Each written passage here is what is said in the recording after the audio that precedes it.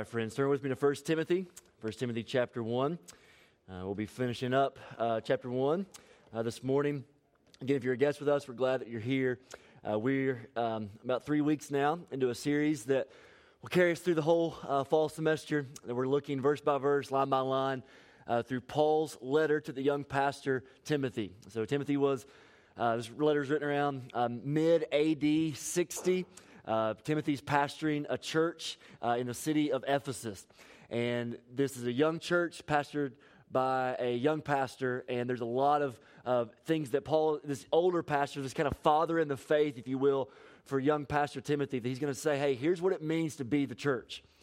Here's what it means to be this family of faith. And so we're kind of the title of this series, taken right out of chapter 3, verse 15, kind of a purpose statement of Paul writing to this pastor of, why am I writing all of these things to you? He said, I'm writing these things that you may know how you ought to behave in the household of God.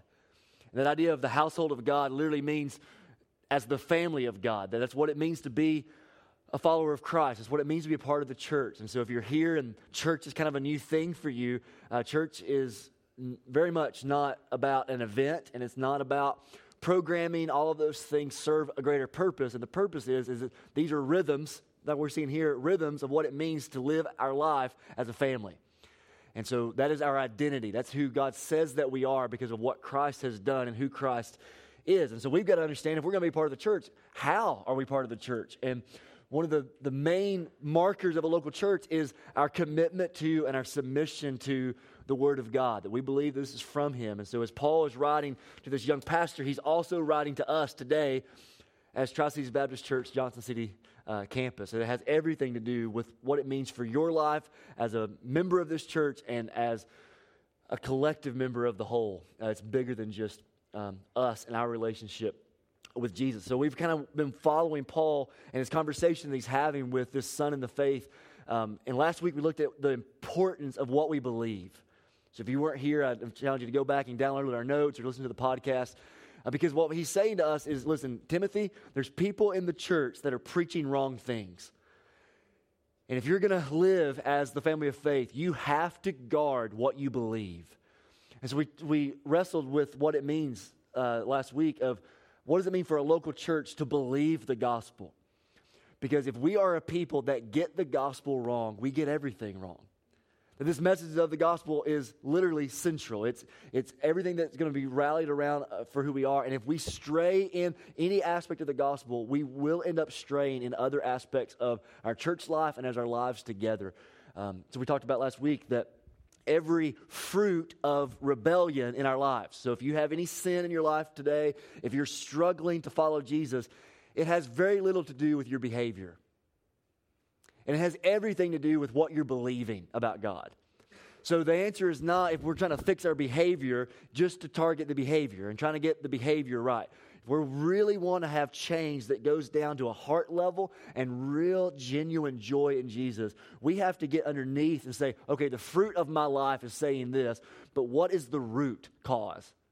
Because all the fruit is going to stem out of the life source of the roots. And so what are we rooted in? What are we really believing about the gospel? And so how do we apply the gospel to our lives? What we talked about last week of the importance of any church and any follower of Christ to make sure that your heart is not straying from belief in the gospel.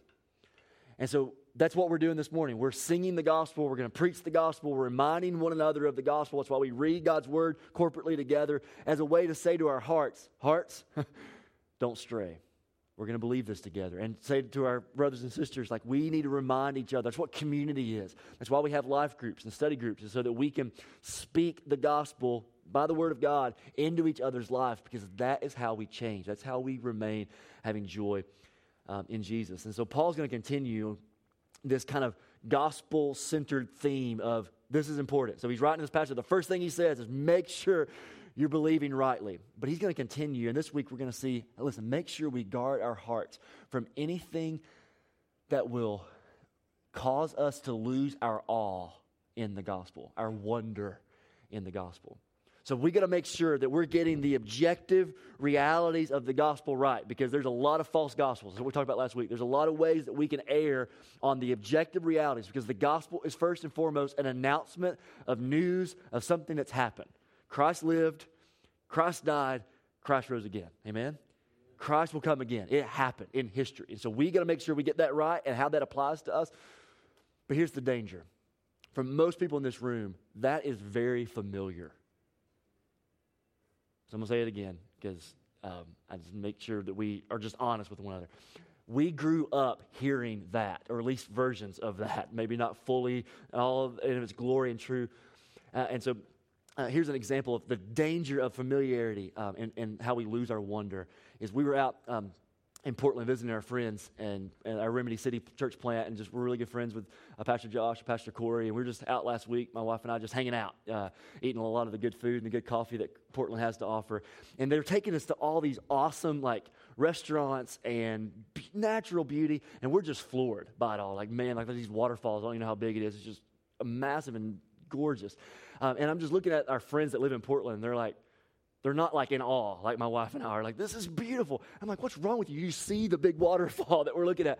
And it's kind of listen, we've taken every team member that's ever come up here to visit Portland. We've taken them to these falls. This is probably the 800th time we've been to Multnomah Falls. And it's just kind of yeah, we're here. It's pretty. Let's go kind of thing for them. And for us, it was just, this is beautiful. It's the first time we'd ever seen it. And as I was studying for this, that moment kind of came back to my mind. And kind of a more negative example, who grew up in Kingsport? Anybody Kingsportians in the room?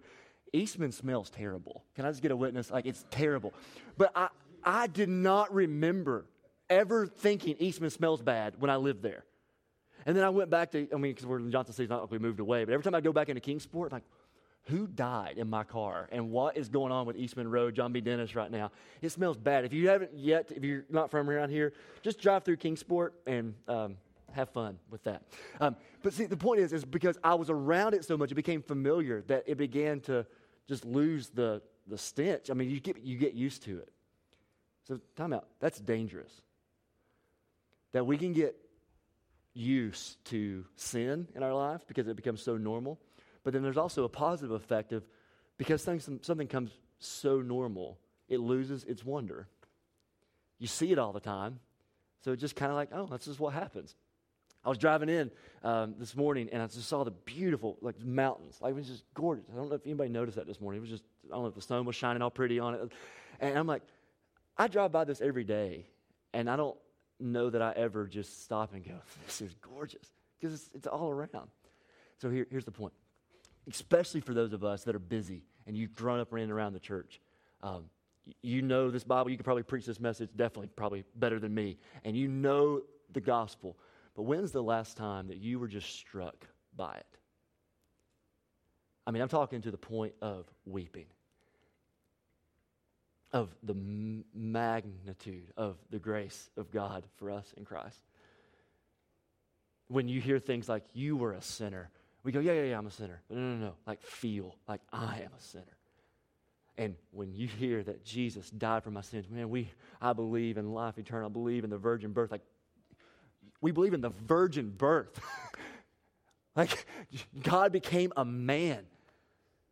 And what we believe that he rose again. Think about who else can make that claim.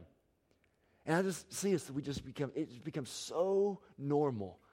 And that's my biggest fear, is that we become bored with the gospel. Because when we get bored with the gospel, then our heart's going to get prone to something else that seems a little bit more flashy and enjoyable. And that's where we get strayed from unbelief. And so what I'm praying this morning, I want us to I don't have time, but we're going to pray this morning. If we don't have time to pray, we're in trouble, aren't we? And so I want us to just pray to that end. Before I jump into the text unpacking this, I just want you again. I know we kind of prayed it earlier, but I'm going to do it again. God, don't let me lose the wonder. Will you pray that? And if you're here and you're an unbeliever, I would just ask you to say, God, I'm listening to what you're going to say to me in the next few minutes, not because I'm talking, but because we're going to look at the book to say, teach me.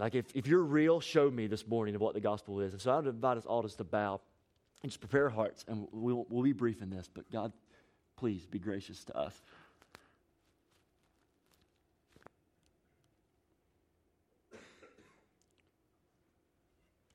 So, Father, I pray for my friends. I pray for my heart. Lord, I pray for me particularly. I just feel impressed by your Spirit that I do not want to go through the motions today.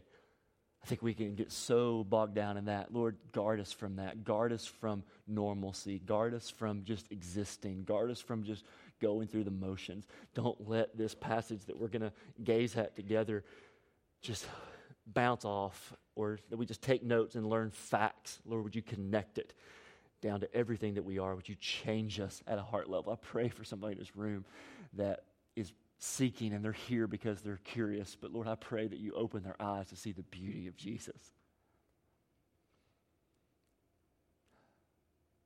So Lord, help us.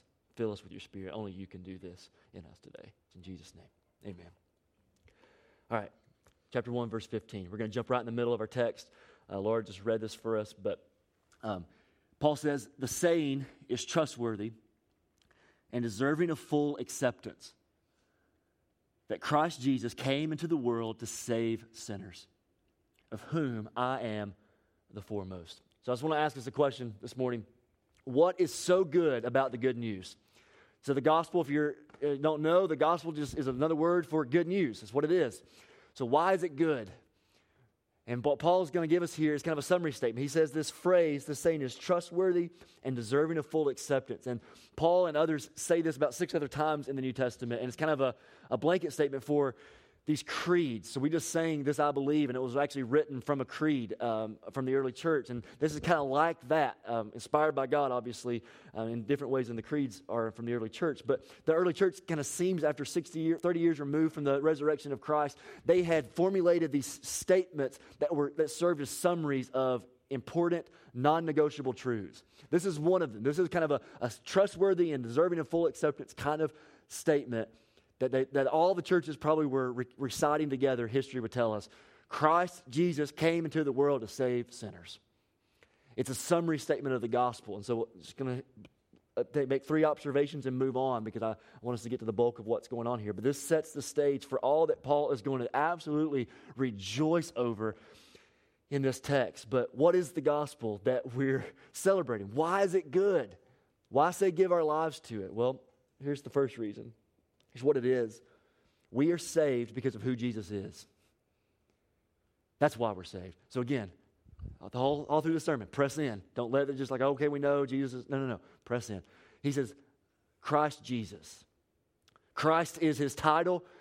He is the long-awaited, promised one, king who would come and save his people. All throughout the Old Testament, prophecies, thousands of years before the birth of Christ, talking about a rescuer who would come into the world, God in the flesh, this suffering servant, this lion-hearted, lamb-like Savior that's going to come in and fix all that our sin has broken and ransom a people for himself from every nation of this world that he was promised. And what Paul is acknowledging to Timothy, and that the church has affirmed throughout the centuries, is that Jesus is that Christ. He's the Messiah, the anointed one. He is God's rescuer for us. He's the promised one. He is who he says he is, but he is God in the flesh. He's not just a man, but he is Jesus. He's Yeshua, the God who saves. He's coming into the world as a man, fully human. So the promised one becomes a man to redeem us. He is our substitute. He's God with skin on.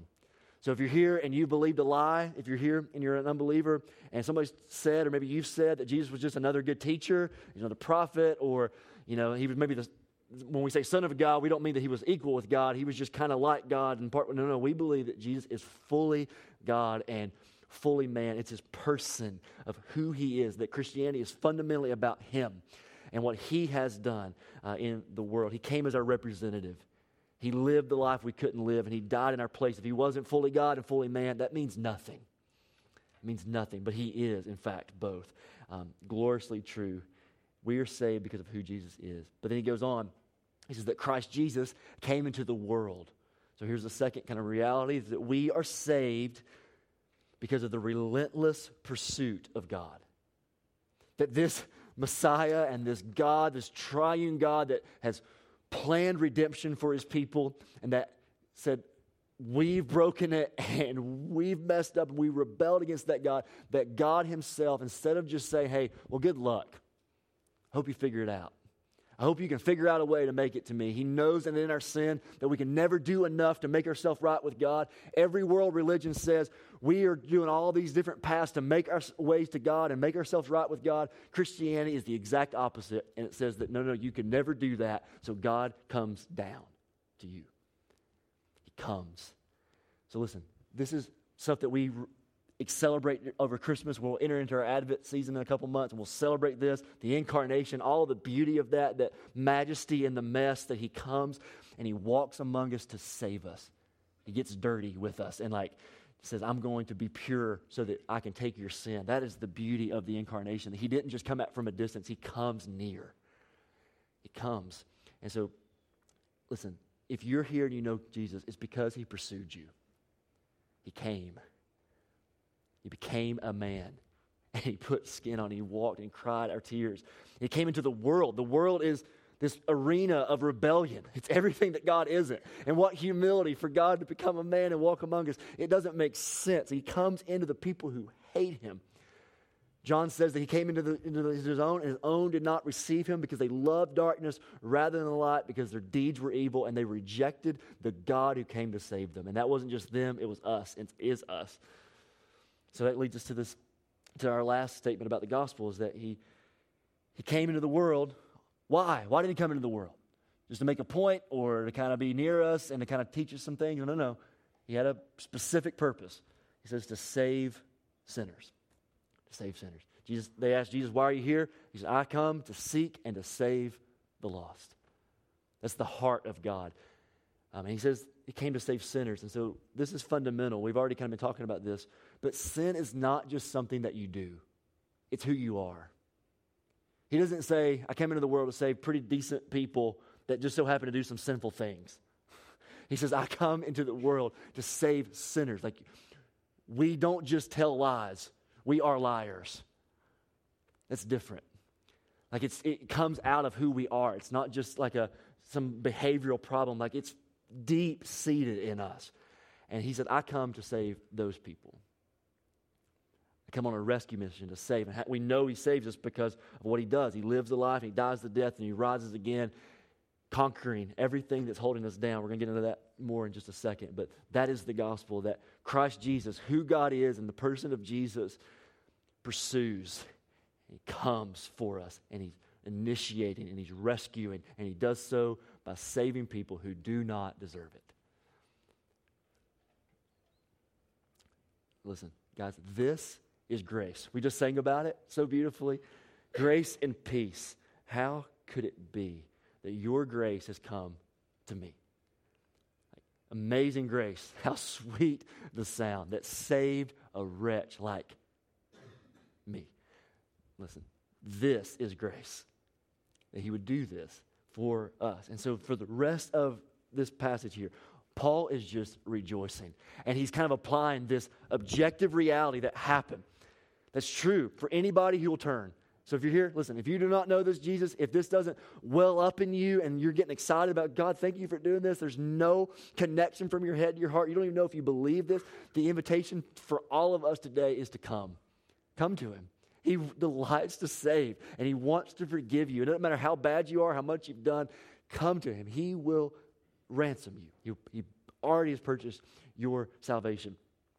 But the beauty of this is that he is saying to us, all of us, there is a way that objective reality is connected to us. And so he's just going to tell his testimony. It's going to bubble out of him of here is why this gospel has made its way to me. So we're just going to walk through and just make some observations about grace. And as we do, I pray it gets down into our souls. And so let's track through quickly together this passage. So first, let's gaze at grace together. Grace is a person, not a thing. Grace is a person, not a thing. So verse 12, he says, I thank him who has given me strength, Christ Jesus our Lord. So he uses that title again, Christ Jesus. He's the Messiah. He's fully man. He's Lord. He's Yahweh. He is divine. He's Lord over our lives. He's King. He's sovereign. But he says, I thank him. So any strength that I have, we'll talk about that in a second, what that means. But anything that I have is coming from him. It's not coming from anybody else. It's not coming from myself. It's coming from the person of Jesus. And then skip down to verse 14. He says, and the grace of our Lord. Grace of our Lord. So this whole concept of grace is not just some arbitrary idea of getting something that we don't deserve. Grace is flowing from who he is. He's Lord. And so to talk about grace and receiving grace is not just receiving an idea, and it's not just receiving a thing that we get. It's receiving the person of Jesus. He is grace. Like something that he is. And so he will not stop being gracious to you because he can't deny himself, and he is just nothing but grace. That's who he is. And so he says, the grace of our Lord. And the language here in that verse 12 of I thank him, and literally in the Greek, it's kind of choppy, and it has this idea of grateful I continue to be. It's this idea he's just welling up inside of him. He can't hold it in. I can't stop being grateful for the grace of Jesus. When I see Jesus, I just bubble up in gratitude, and it never ceases. It never stops. Is that true for you?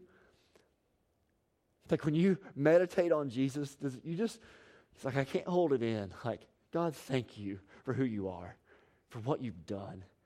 I want that to be our reaction to him. Spirit of God, do that. But it goes on about grace, that grace is a person, not a thing. But listen, grace does not just save us. It sustains us. So I think everybody in this room, especially if you've been around the church, you would say, man, I'm saved by grace through faith. Not of myself, it's a gift of God. Not of works, so I can't boast. If anybody's going to get saved, they don't get saved by their works. They get saved by Jesus' work. Amen? Amen. But here's where I think the disconnect is for a lot of us. We believe that with all of our hearts. But that same grace and that same desperate need that you need it to be all Jesus and none of you or it ain't happening is just as much true for you 20 years later. That you don't just begin in grace and that he just gives you this gift of you don't have to work for it. He just gives it to you if you'll repent and believe. And then you got to move on. And you better try real hard. And you better not mess up. And if you mess up, God's mad at you. And when you get it right, he's happy with you. That is not the gospel. The gospel is so total and all-encompassing and complete that yes, it is good news that grace saves us. We come from death to life and we don't deserve it. But listen, we continue in that grace. It's not self-reliance. It's not I've got to do all this stuff. It is just all grace. You said, Derick, I don't know if I really believe you. Okay. Well, verse 12, he says that God's grace is our strength. I thank him who has given me strength. So in other words, the strength to be all that God's called me to be is only from his grace. It's only from him. So if I'm ever going to get this right, it's going to be because God's getting it right in me. So you say, okay, well, I don't know. That's kind of shaky. Well, let's keep reading some other passages. The words will be up on the screen here. 2 Timothy chapter 2, another letter that Paul's writing to Timothy. He says, you then, my child, be strengthened by the what, church? Grace that is in Christ Jesus. So same idea. I want you to get strength because I know you're weak. I know you're struggling. I know you can't do this on your own. So I want you to be strengthened. Literally, it's all of this is passive. Like you get strength. You get strengthened by an outside source, by you resting in grace. Then Romans chapter 5, Paul's writing to another church at Rome. And he says, through him, that's Jesus, we have also obtained access by faith into this what? Grace in which we stand. It's this idea of, I didn't just enter in grace and then I'm standing on my merit, my effort, my work. No, I entered into grace and I'm now standing on grace. I'm today, right now, no matter what's going on in my life, I'm in grace. I'm standing on it. One more. 1 Corinthians 15. We read this a lot around here. Now I would remind you, brothers, of the gospel, the good news that I preached to you. Notice this. Which you received. Past tense. When you place faith in Christ. But notice what he says. In which you stand. So it's not just, grace is not just, the gospel is not just something that happened to you way back when. You are now still standing in grace. And then he goes on and gets even more rich. And by which you are being saved. And this gospel is going to keep you. If you're going to make it to the end and not give up and walk away from Jesus, and is he ever going to give up on me? The answer is no, because it's not about what you're doing. It's about what he has done and he's holding on to you. Isn't that good news? It's wondrous. Like it's just almost too good to be true. He says, but if you hold fast to the word I preached to you, unless you believed in vain. So it's all about our belief. We've got to continue to say, is this true of me? Have I bought a counterfeit, or do I really believe this? Because if I really believe it, he ain't going to let go of me, and that grace is what I'm standing on, and because I received it at a point in time. But if that's not happening, it means you never had it. If you stop holding fast, it means you never really encountered and experienced grace. So not only is grace our strength, it's our qualification. Notice verse 12 again in chapter 1. Because he judged me faithful, appointing me to his service. He judged me faithful by appointing me to his service. So Paul says, listen, I'm now a pastor, and I'm working really hard, and I'm doing a lot of things, and you might be tempted to think that all this stuff that I get to do, I'm just like planting churches all over the known world, and how in the world are you doing that? And he's like, listen, it's all by the strength of the grace of God in me, but even what I get to do, he didn't pick me because I'm awesome. That counted me faithful. He didn't say, hey, I want that guy on my team. I'm picking him because he's going to be able to dunk or whatever. Like, no, he picks the runt on the team because he said, no, by counting me faithful doesn't mean I saw anything in you. He said, I counted you faithful, putting you into his service because I want to display my strength in your weakness. So I'm calling you to this that's so much bigger than you because it's not about your merit. You didn't earn it, but now I'm going to leverage you as this conduit of grace to the world. Paul says this in other ways. 2 Corinthians chapter 9, verse 8, he says, God is able to make all, what is it?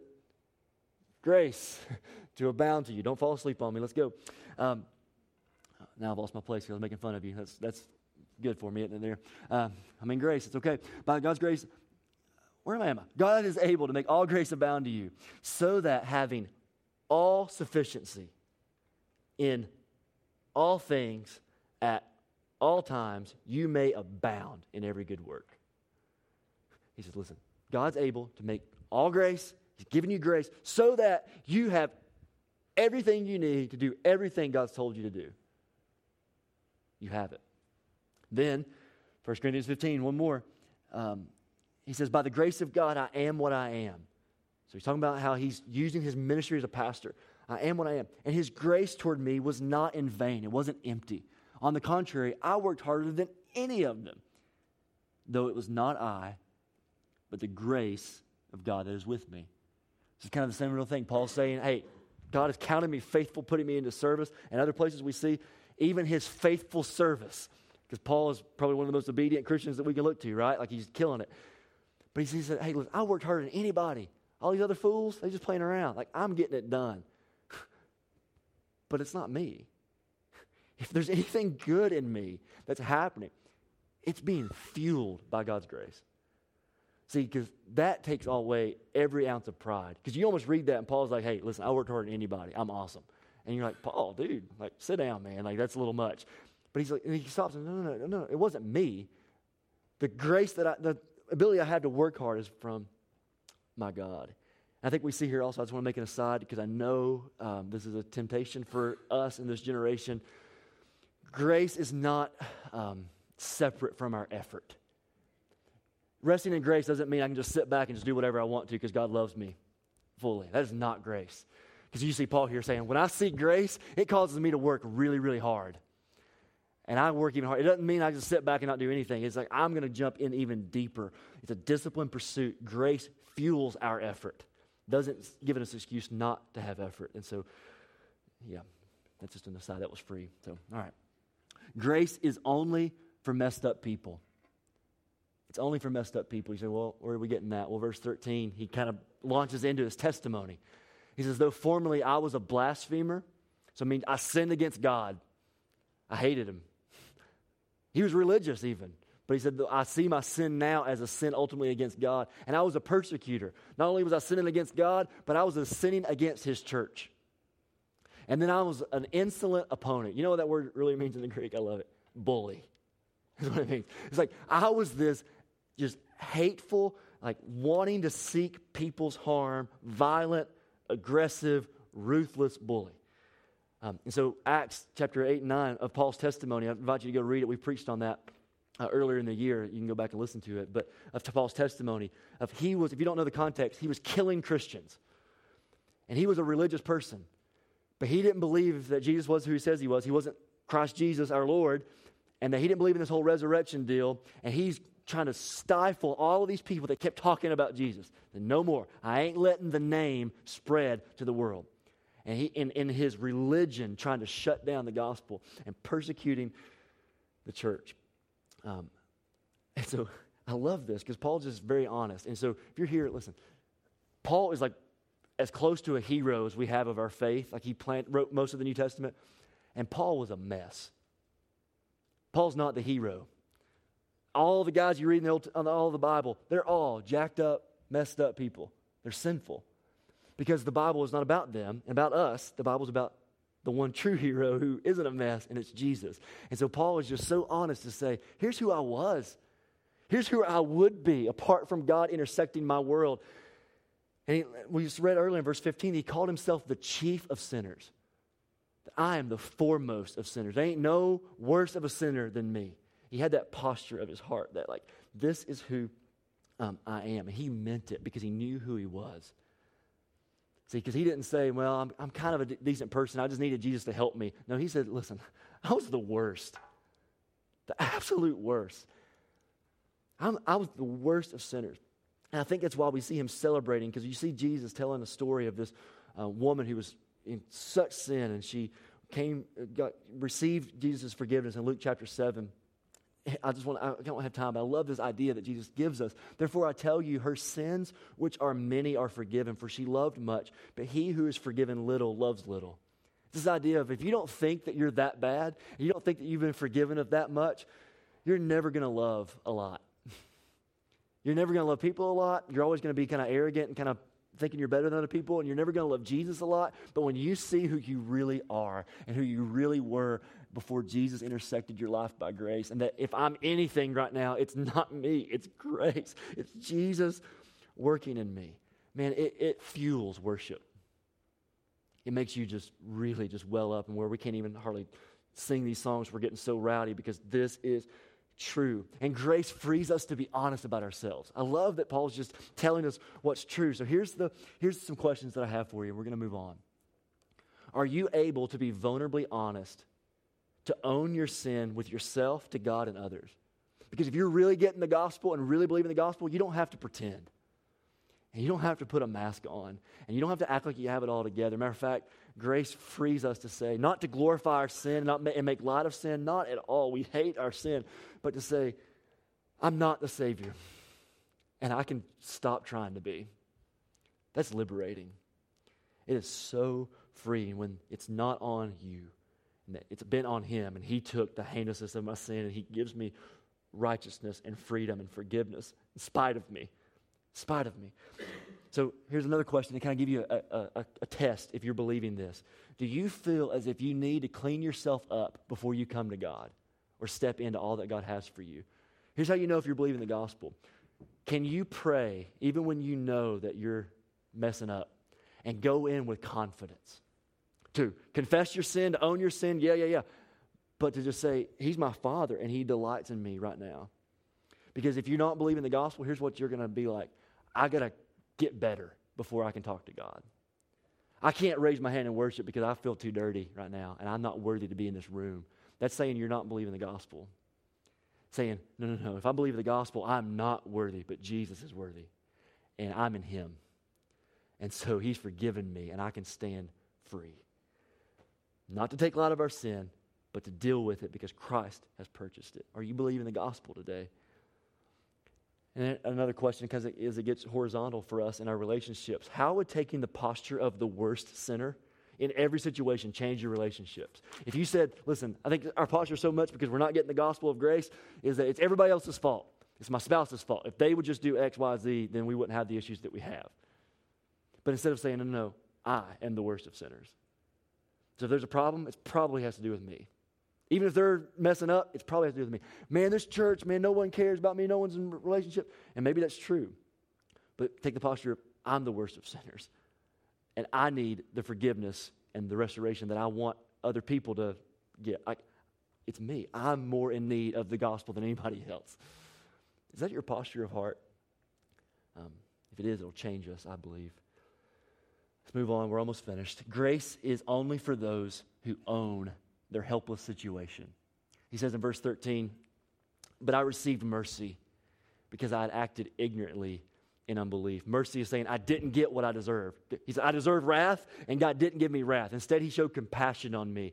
It's like you play in the game, you're wrestling around in middle school or whatever, and you tap out and call uncle or whatever. It's like, I need pity. I need compassion. Don't give me what I deserve. Let up.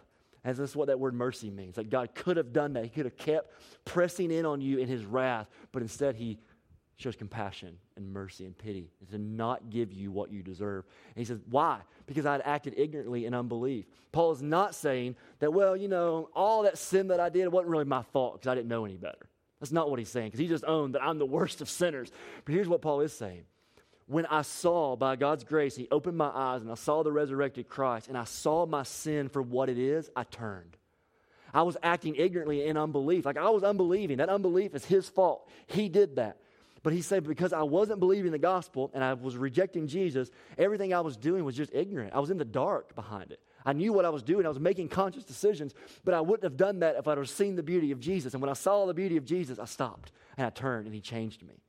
So that's why he said I received mercy, because I came to a place of seeing my sin and getting rid of it and walking away from it. Because mercy isn't true for people that just want to dig their heels in and say, I'm not that bad. And mercy isn't true for people that says, I don't want to submit to the mercy and the grace of God. I want to continue in my unbelief, and I'm just going. And then you're not ignorant. You are willfully rebelling. Because listen, every time you hear the gospel, you never are neutral. You're either going to get more hard into it or you're going to get more soft into it. Which one will you be? In Mark chapter 2, Jesus is talking to the tax collectors and the Pharisees, not the tax collectors, the Pharisees, the religious people of that day that dotted all the I's, crossed all the T's, and they were mad at Jesus for being friends with people that they thought were just messed up. And he says in verse 17 of Mark 2, those who are well have no need of a physician, but those who are sick. I came not to call the righteous, but sinners. Here's what he's saying. You're never going to enjoy Jesus if you don't think you need him. Just as much as you're never going to go to the doctor until you get really bad sick. And it's not saying there's some people not sick. Everybody's sick, but there's some people that don't think they're sick. So they're never going to come to Jesus. But when you get to the place where you know you have no hope, man, that's when the gospel really begins to well up in us. And change begins to happen. But if you're here and you're unwilling to see that about yourself, there's no mercy for us in that way. That's only for those who will say, I'm not believing this right. I want rid of it. Grace is measured by the immensity of God's heart rather than by the inconsistencies of our performance. It's very wordy, very preachery, isn't it? Let me read it again. Grace is measured by the immensity of God's heart rather than by the inconsistencies of our performance. Verse 14 says, the grace of the Lord, what's that word? Overflowed for me with faith and love that are in Christ. That faith, love, and grace are connected, meaning He's given us stuff we don't deserve, and even the faith and the love, the faith to believe Him and the love that we have for Him. If that's true of you, it's a result of grace. You didn't even cause yourself to believe, he says. It's all a result of grace. But this grace that He gives us so that we can believe, so that we can love Him, overflows. God is not stingy with His grace. He's not saying, hey, I'll really lavish my love on you if you'll do this. No. He said, just going to lavish my love on you because it's who I am. It's who I am. And there's other places that we don't have time to go to, but he talks about the riches of the glory of His grace and the immeasurable riches of His grace, that He blesses us not in accordance to how well you're doing. He blesses us based upon everything that He is. That's how I'm going to bless you, is because I am gracious and I'm immeasurably gracious. I'm going to keep pouring out my love for you. Grace to us is meant to be an illustration of the hope of God's grace to others. It's meant to be to, not of, sorry. To others. Verse 16, but I received mercy for this reason. So he's talking about this mercy that he's getting because he came to a place of seeing his sin. Why, Paul? Why did God give you mercy? For this reason, that in me, as the foremost, as the worst sinner, that Jesus Christ might display His perfect patience as an example to those who are to believe in Him for eternal life. That's us. And so Paul I mean, I don't think it's wrong for us to apply that we're the worst of sinners, but for Paul, it was different for him, and kind of in his way as an apostle. He knew he was the worst of sinners, and it was important. He said, listen, God did this to me. I think Paul would say this. He came after the worst person that he could find and make him into the biggest preacher, church planter that the world's ever seen, just so that everybody's going to come behind and hear this good news of the gospel and even read my writings are going to say, if God can save him, he can save anybody. If God can save a terrorist, which was what Paul was, well, formerly before he was Paul, he was Saul. If God can save him at his worst, I mean, it doesn't get much worse than that. Like persecuting the church, stopping the name of Jesus, hating Jesus, like it's that bad. It's Al-Qaeda. It's ISIS. It's who he was. And if God shows mercy and grace and patience to him, he'll show mercy and grace and patience to you, friend. You've not done too much to receive his forgiveness. And when we actually come to the place and we receive, like, listen, all I have is Christ. That's it. Where would I be without the love of Jesus? And when we get that and we live our lives that way and we don't try to cover ourselves up to make ourselves look better than we are, we just say, listen, this is who I am, and this is who Jesus is, and Jesus is the hero of my story. What that does is an illustration to the world that says he can do that for you. If he saved me, he can save anybody. Don't let your sin keep you from the gospel. He delights in making messy things broken again. That's what he does. And he gets more glory the more messed up you are when you come to your place of, I don't want it anymore. Receive the gospel. And then we close with verse 17. He says, to the King of the ages, immortal, invisible, the only God, be honor and glory forever and ever. Amen. Grace fuels a life of worship. When you see this, it says, look at him. Look at this God of the ages, this king over all human history. This world is under his control. This earth is his footstool. That's how big my God is. He's immortal. He's not like us. He is so holy and separate from us. He's invisible, meaning there's mystery to it, and we can't see him. There's faith, but he's so much bigger, and you can't put him in a box. To the only God, there's no one like him. He's the only God who demands submission from us, and it's for our good, because he's this beautiful and holy and our joy and our treasure. And so he says, be honor. Give him honor. Put him in the rightful place in your life. He doesn't need to be a Sunday thing. He needs to be permeating every part of your life. Give him honor, because look at this God and look what he did for you in the gospel. And glory forever and ever, amen. Glory is literally all God is on display. So God, I want to just you to fill me with your glory. Let the earth be filled with the glory of the Lord as the waters cover the sea. I live for you and you alone. Why? What fuels that kind of life? Why do we live in community, making disciples, sacrifice so much, go to the nations? For the praise of the glory of his grace. He has done this work in the gospel for us, and it is the best news in the world. So God, stir our hearts for this gospel. So I invite us to bow, if you will, please, in prayer. We're going to sing a couple songs to celebrate this good news of who he is and what he's done. I just invite us, please, do not check out on us. We'll be out by our usual time, and I just want the Holy Spirit right now to say something's happening in this moment, and it's not because of, there's not going to be any manipulation happening right now. We're not going to try to plug on your emotional heartstrings. That's not what we're doing. We're just saying we want to give a space to listen to the Spirit of God and to respond to the Spirit of God. And so as we prayed, as we opened up our gathering this morning, Holy Spirit, will you cause the love of God to be poured out into my heart? Like, I know you love me. I hear people say it all the time, but I don't know that I've ever experienced it. And we talk about this beautiful grace of God in Christ. So I have a question for you. Have you ever received it? So for those who haven't, listen to me. Receive the grace of God today by turning from your sin and yourself. Like, why would you trust yourself? How is that working? That sin that's keeping you from Jesus, like, it's not worth it. Turn from that and throw yourself on everything that Jesus is. If you'll come broken, you don't have to clean yourself up, but to say, Jesus, I know I am a dirty, rotten sinner. I'm the worst. And I don't even think that you could ever love me. Why would you ever love me? I'm a mess. There's no way you can forgive me. There's no way you can use me. And what you'll find is if you come with that posture of, I don't want to live this anymore. Jesus, change me. I believe that you are who you say you are. I believe that you did what you say you did, and you took my sin and you paid for it, and it's done, and it's finished. And if I'll put my faith in you, I can be forgiven.